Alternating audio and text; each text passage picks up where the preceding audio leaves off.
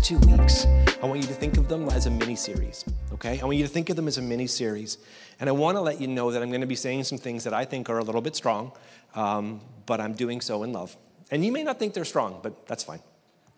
But think of the next 2 weeks as a mini-series with one thing, one single element to embrace, is we are Christians. So maybe not everybody, those of us online or those in the room, but we are Christians.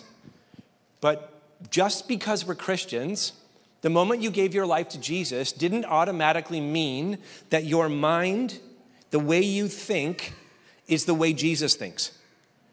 That your emotions are always in line with how Jesus engaged people. So all I'm saying is simply this, is you can be a Christian and have an absolutely unhealthy thought life. You can be a follower of Jesus who has emotions that are unhealthy, that create challenges. Every one of us need our thinkings renewed, need our emotions renewed, and it's a really important thing that we talk about as the church. Mental health is important for us to talk about. Our emotions are really important. You can't sometimes just confess your way out of chemical realities in a body. These are things that we need to engage together. Earl Nightingale once said this, "Whatever we plant in our minds and nourish with repetition and emotion will one day become reality." So in other words, we become what we behold. It's the power of our thoughts. It's the power of our thinking. And Jesus knows this to be true. And so one day he tells his disciples that he gathers his disciples and he gives them, when the old expression is do you want the good news or do you want the bad news? And everybody says, give me the bad news first, right? Well, Jesus leads with the bad news and he actually gives them the good news, but something happens. He gathers his disciples and he says to them that he is going to be killed. But he's going to rise again 3 days later. But here's what happens. What happens to the disciples, because they are not thinking properly, their mind is not on the things of God, their thinking is unhealthy, they listen to the level of their disagreement. And that's what we do today in 2022. We listen to the level of our disagreements. Oh, we keep hearing, but we stop listening. It's incredible how you can be scrolling social media by yourself, and all of a sudden you begin to have imaginary conversations with people that you disagree with. Or it's remarkable how you can be scrolling and have all these emotions well up inside of you when people are not even present. What happens, once again, is oftentimes we listen to the level of our disagreement. I want to show it to you in Scripture. I love Peter. I couldn't be more personality different from Peter. Peter would jump out of the boat and I would be like, not so much. Don't see the life jackets, not going to do it. But Peter, I love him. But he listens to the level of his disagreement. And when Jesus says something that Peter doesn't like, his thinking pulls him away from Jesus. And here's what I want you to know. This is so important for us to hear. And I'm actually going to just gently critique something we just sang a moment ago. Peter, because of his love for Jesus, is blinded by the will of God for Jesus. And so Peter does something that is incredibly unhelpful. Peter rebukes Jesus. Now, let me just let you know, in the history of dumb things, that's up there. In the history of things that isn't wise to do, that's up there. But here's what can happen in our thoughts as Christians. Peter is in relationship with Jesus. He's one of the 12. He sees Jesus every day. And Jesus says that he's going to be killed. And Peter's love for Jesus overwhelms him. And essentially he says, no way. That is not going to happen. You're not going to be killed at all. He engages this. And Jesus does something incredibly powerful. As Peter rebukes Jesus, Peter mistakenly thinks he is being loving towards Jesus when he is actually self-deceived and moving in the opposite way of love. Peter doesn't know it, but he's actually inviting and putting a thought in front of Jesus to lead Jesus in a way of disobedience. And he believes he's doing it in love. See, a moment ago, we sang a song about God being on our side. And I understand that God is for us. I understand that. But I'm really uncomfortable. It's a song. It's poetic. I like it. We'll sing it again. I don't have a problem with it. I'm just saying there's something that's dangerous in the posture of a Christian or of a church that always believes that God is on our side. No, church. God is on his side. And he is working to conform me and to conform you into his image and his likeness. Here, Jesus, you're going to see what he does. Peter in love. Love is the motivation, but he can't be more wrong in terms of his thinking. I want you to see where, when, and how Jesus takes this thought captive. Jesus turned to Peter and told Peter, "Get behind me, Satan. You are a hindrance to me because you're not thinking about God's concerns. You're just viewing this from your perspective. You're just viewing this from how you think and how you feel about it.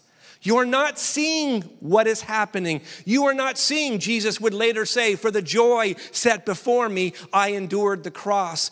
Jesus in the Garden of Gethsemane praying from his toes out, sweating, saying, "If there is any other way." But here's the amazing thing. The moment the thought comes in this human Jesus was fully God, fully human. The moment the thought comes, Jesus does not attack Peter, but he attacks the thought that is going to lead him into disobedience. If Jesus is not killed, if Jesus doesn't die, then Christianity isn't what it is called to be. Then behold the Lamb of God who takes away. No, it's just the Lamb of God who failed like every other human.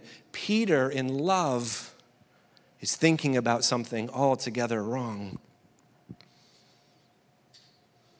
You and I today are asked a lot of questions, aren't we? And they usually start like this. Hey, what do you think about? And there's a lot that we need to think about. But what do you think about is such a baited question these days. Haven't you found that oftentimes the what do you think about is really just an invitation oftentimes for no, what do you think about? What do you think about mandates? What do you think about war? What do you think about guidance? What do you think about convoys? There's a question. What do you think about sexuality? What do you think? And you can just keep going on and on and on. And in a moment, we're going to talk about how we need to talk about these things.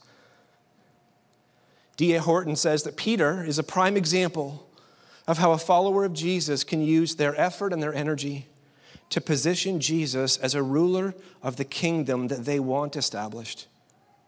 And Jesus' response echoes in our day just as it was there. Jesus will not be controlled by his followers. He's king, we're not. Jesus is Lord, which means I'm not. Which means God is not always on my side. Because there are lots of times in my thinking, in my emotions, I'm offside. I'm out of step. I am only looking at it through my perspective. And I'm not seeing oftentimes what God may be doing from a different perspective. This doesn't make Peter a terrible follower of Jesus. It makes him one just like you and I, who can be Christians and simultaneously, no matter the issue, get things wrong. Even our motivation can be love. And this is a prophetic word even in the culture that we live in. It's not just that my motive is love, because Peter's was too. But just because my motivation is love doesn't mean I'm walking in the way of obedience. I can be equally disobedient. Jesus showed us, and the Bible says again and again, watch the language, we demolish arguments. We don't demolish people. Arguments and every proud thing that is raised up against the knowledge of God. And we take every thought captive. Everyone say every thought. We love to quote this part, and we should. It's an important part. But it says, we take every thought captive. And then here's the key word, though, to obey Christ. That's beautiful language. I am taking all of these thoughts about lots of different things in my life, and I am bringing them to obey Jesus. And we are ready to punish disobedience once our obedience is complete. And at that moment, this is precisely what Jesus is doing with Peter. It may not feel loving for Peter, it may not look like love, and it may not fit the definition of love, but it is the ultimate expression of love. As a leader, as a parent, as a person of authority, sometimes you have to make decisions that are really, really unpopular and unpleasant. And sometimes it's the most loving thing you can do. I'm not talking politically now. I'm just talking literally within the agency of a parent. Because some of you are going, what are you saying right now? I'm not saying that. I'm talking over here, okay? See, again, Peter suggests that there's another way than the cross. There's another way than obedience, and Jesus takes the thought captive. Why? Because he knows the thought unchecked leads to emotions, leads to justification, leads to rationalization. Here's the beautiful thing that Peter had that we don't have. And it's different. Peter had the living Christ and 11 other followers of Jesus, maybe a crowd of 70, and then maybe 120. But there's only Jesus. Wherever Jesus went, Peter had to go. A challenge we have in the church today oftentimes is even if we're disobedient to Scripture, we can form churches and communities around our disagreement or disobedience, and not just our disagreements, our disobedience. And when we do so, we can actually use the name of Jesus in a way that just takes his name in vain. We use the name of the God-man, but the way that we are using it, he is nothing more in that moment because it is in disobedience. It is nothing more than a dead idol, like any other idol. There's power in the name of Jesus. And everyone said, there's power in the name of Jesus on both sides, how you use it correctly or incorrectly. There's power in the name of Jesus. There's cultural prophets from many years ago prophesied in a song about the world that we would be living in today.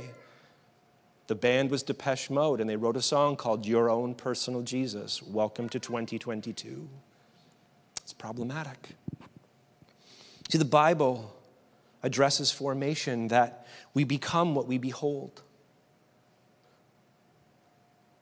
Romans 12, verse 2 says, don't be conformed. There's the first formation. Don't be conned in your formation. Don't be conned. Don't believe lies in terms of your formation.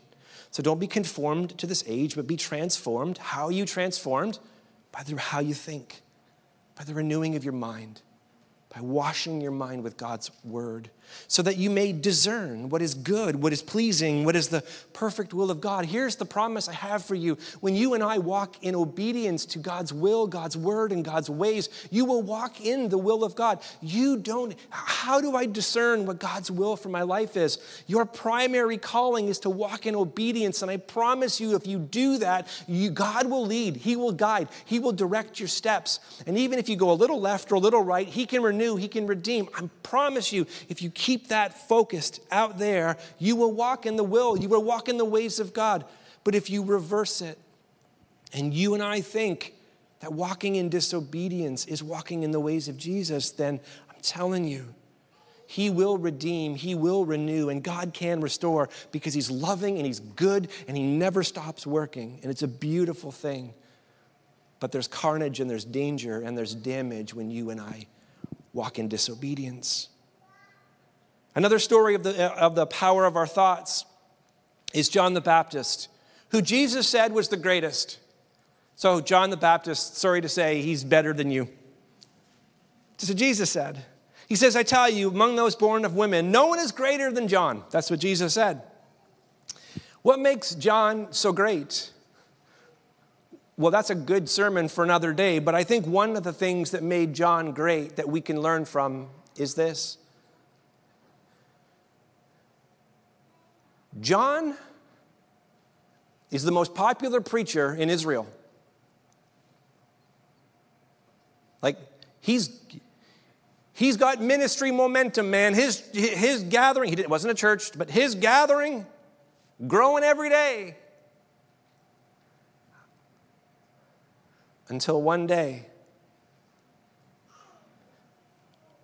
a carpenter cousin that he knows comes to be baptized by him. And in this moment, the great John, what makes John great is John 3, verse 30, is that he recognized and he said these words. Watch his thinking change. He's got the best thing in town going on, and the moment he sees Jesus, he says, he's the one who's got to increase. I got to decrease. And that, loved ones, is the posture of a follower of Jesus. It is embracing that every single one of us, including John, had a boundary on their assignment, on his agency, on his authority, and then ultimately on his anointing. Part of what made John great is his understanding and his embracing the boundary of this is the assignment that Jesus has called me to. This is the authority that I have. And this is when I need to learn to defer to him, not get bigger and compete with Jesus. Part of what has made the church unhealthy is the belief that our anointing and that our agency and that our assignment is unlimited. In some cases, you have pastors and churches today, I believe it wholeheartedly, full of the authority of Christ, but stepping beyond the boundary of their assignment. Let me give you a quick example. If your car breaks down, where do you bring it? Some of you are like, nowhere, I fix it myself. Okay, you get out. You're like too good. You're too popular. You're great, good for you. The rest of us, when your car breaks, you bring it to a mechanic. You don't bring it to your doctor. Unless your doctor is a mechanic. And then once again, that's I'm jealous. Too gifted. No, you bring it where it needs to go, right? But when you're sick, you don't show up at your mechanic and you're like, I got a fever. Your mechanic would be like, well, I'll check your oil and see how we're doing here, but it's not going to work.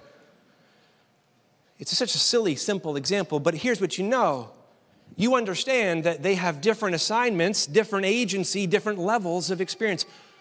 Well, local church pastors, we have assignments, we have agency, and we are not the full body of Christ. We are one member in the body of Christ.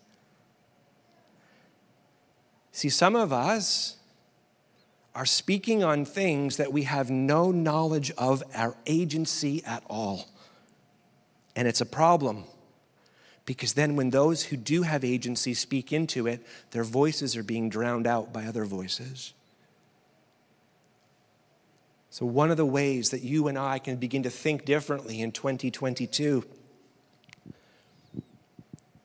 is asking, Lord, where have you given me a gift of limits? Not of unlimited, I'm not talking about limiting the power of God. I'm not talking about that.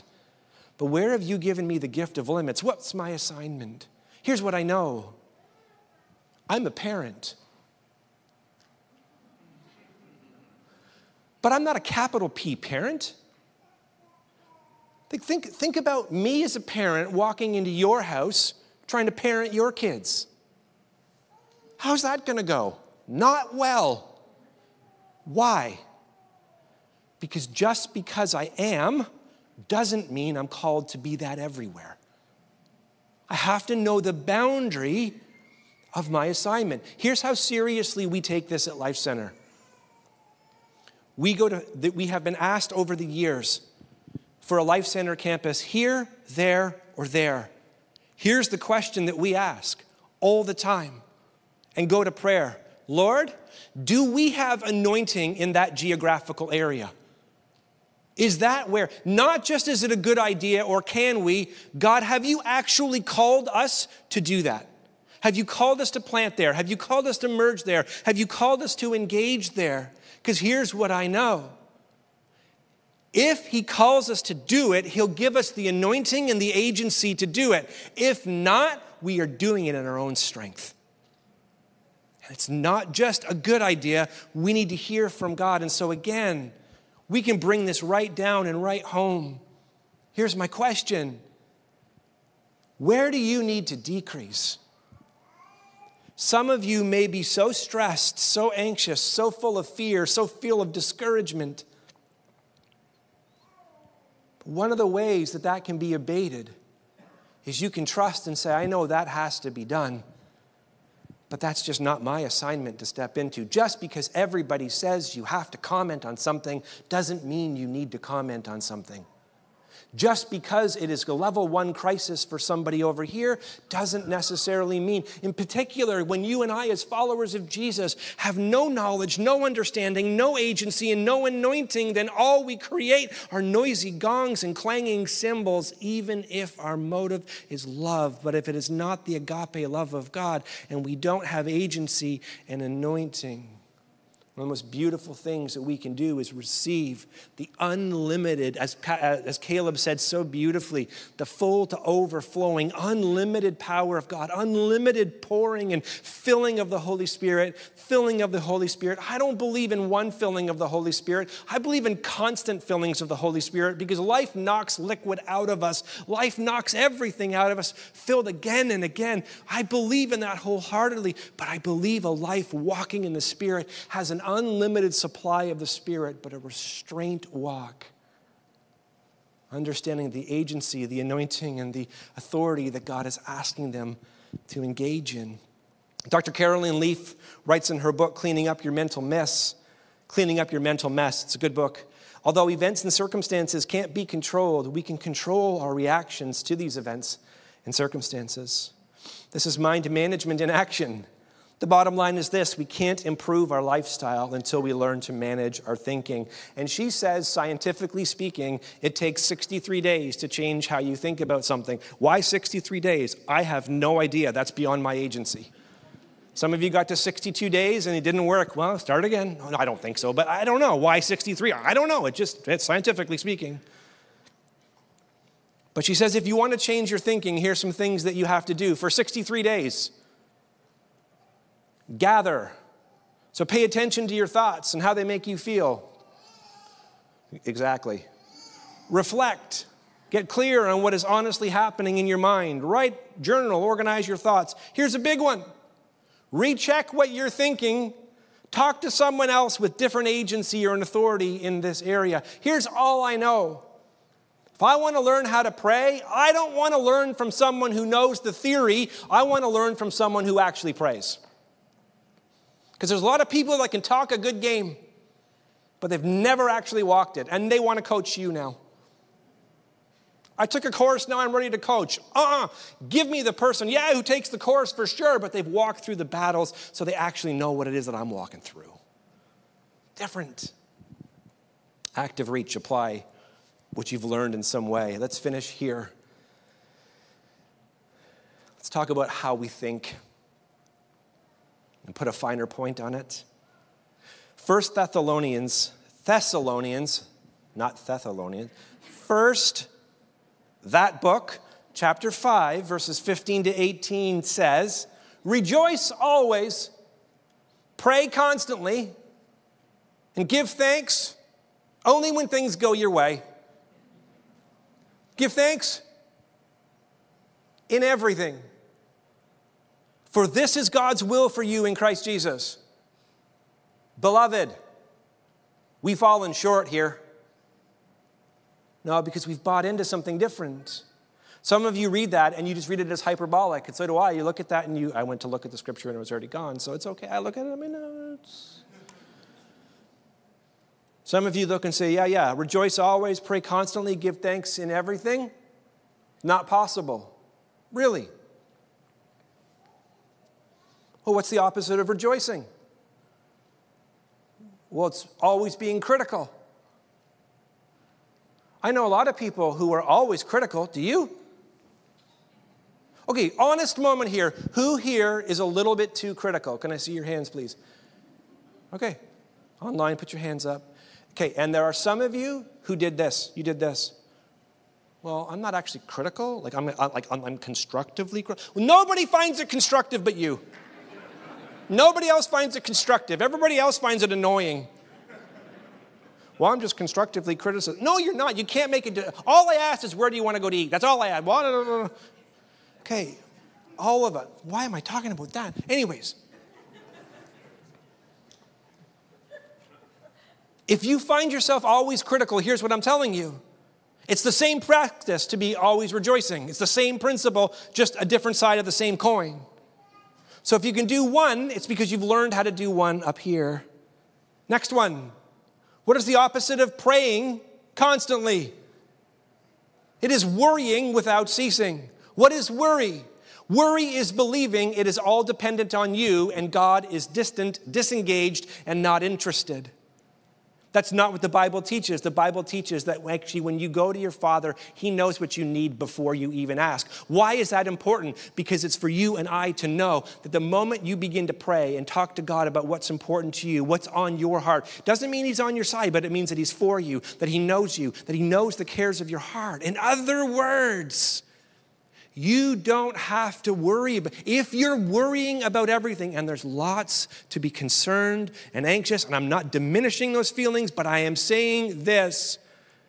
If you can worry all the time, you can learn to pray a whole lot more. It's the same coin, just a different side. And lastly, what is the opposite of giving thanks? The opposite of giving thanks is living with a spirit that is always discontent. Nothing is ever good enough.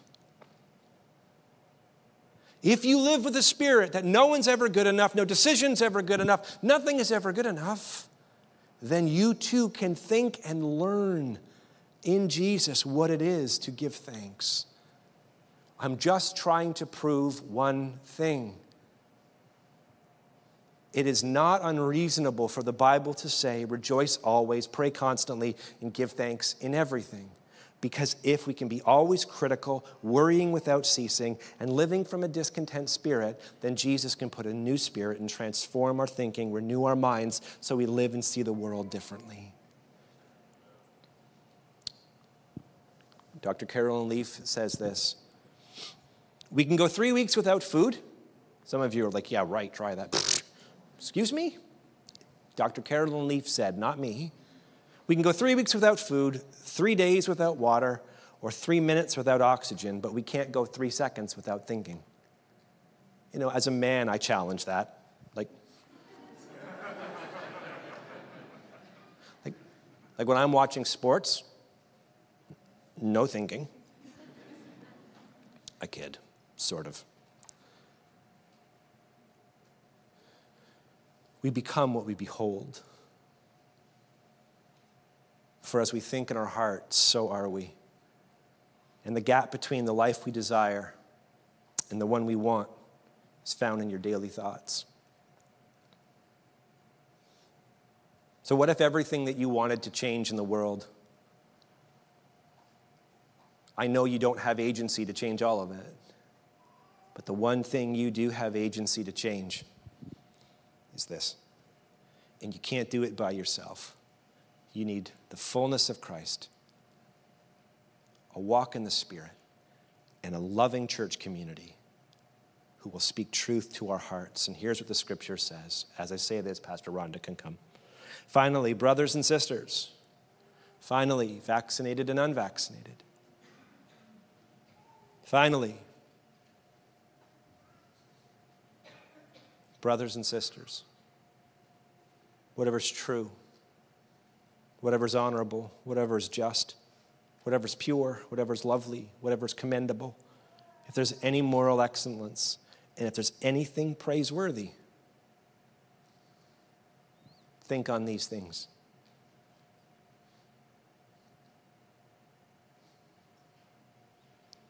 Beloved, resist the urge to demonize those you disagree with. And embrace that though you still passionately disagree with them on some things, that they too are brothers and sisters in Christ. And just because they're a Christian doesn't mean all up here is good or all in here is good. And the same Jesus who's working on you is the same Jesus who's working on them. And the same grace you need, kill your judgmental spirit. Stop trying to create everyone in your image, and let's decrease and say, Jesus, would you take all of us, no matter our position, and posture us so we can be more like you.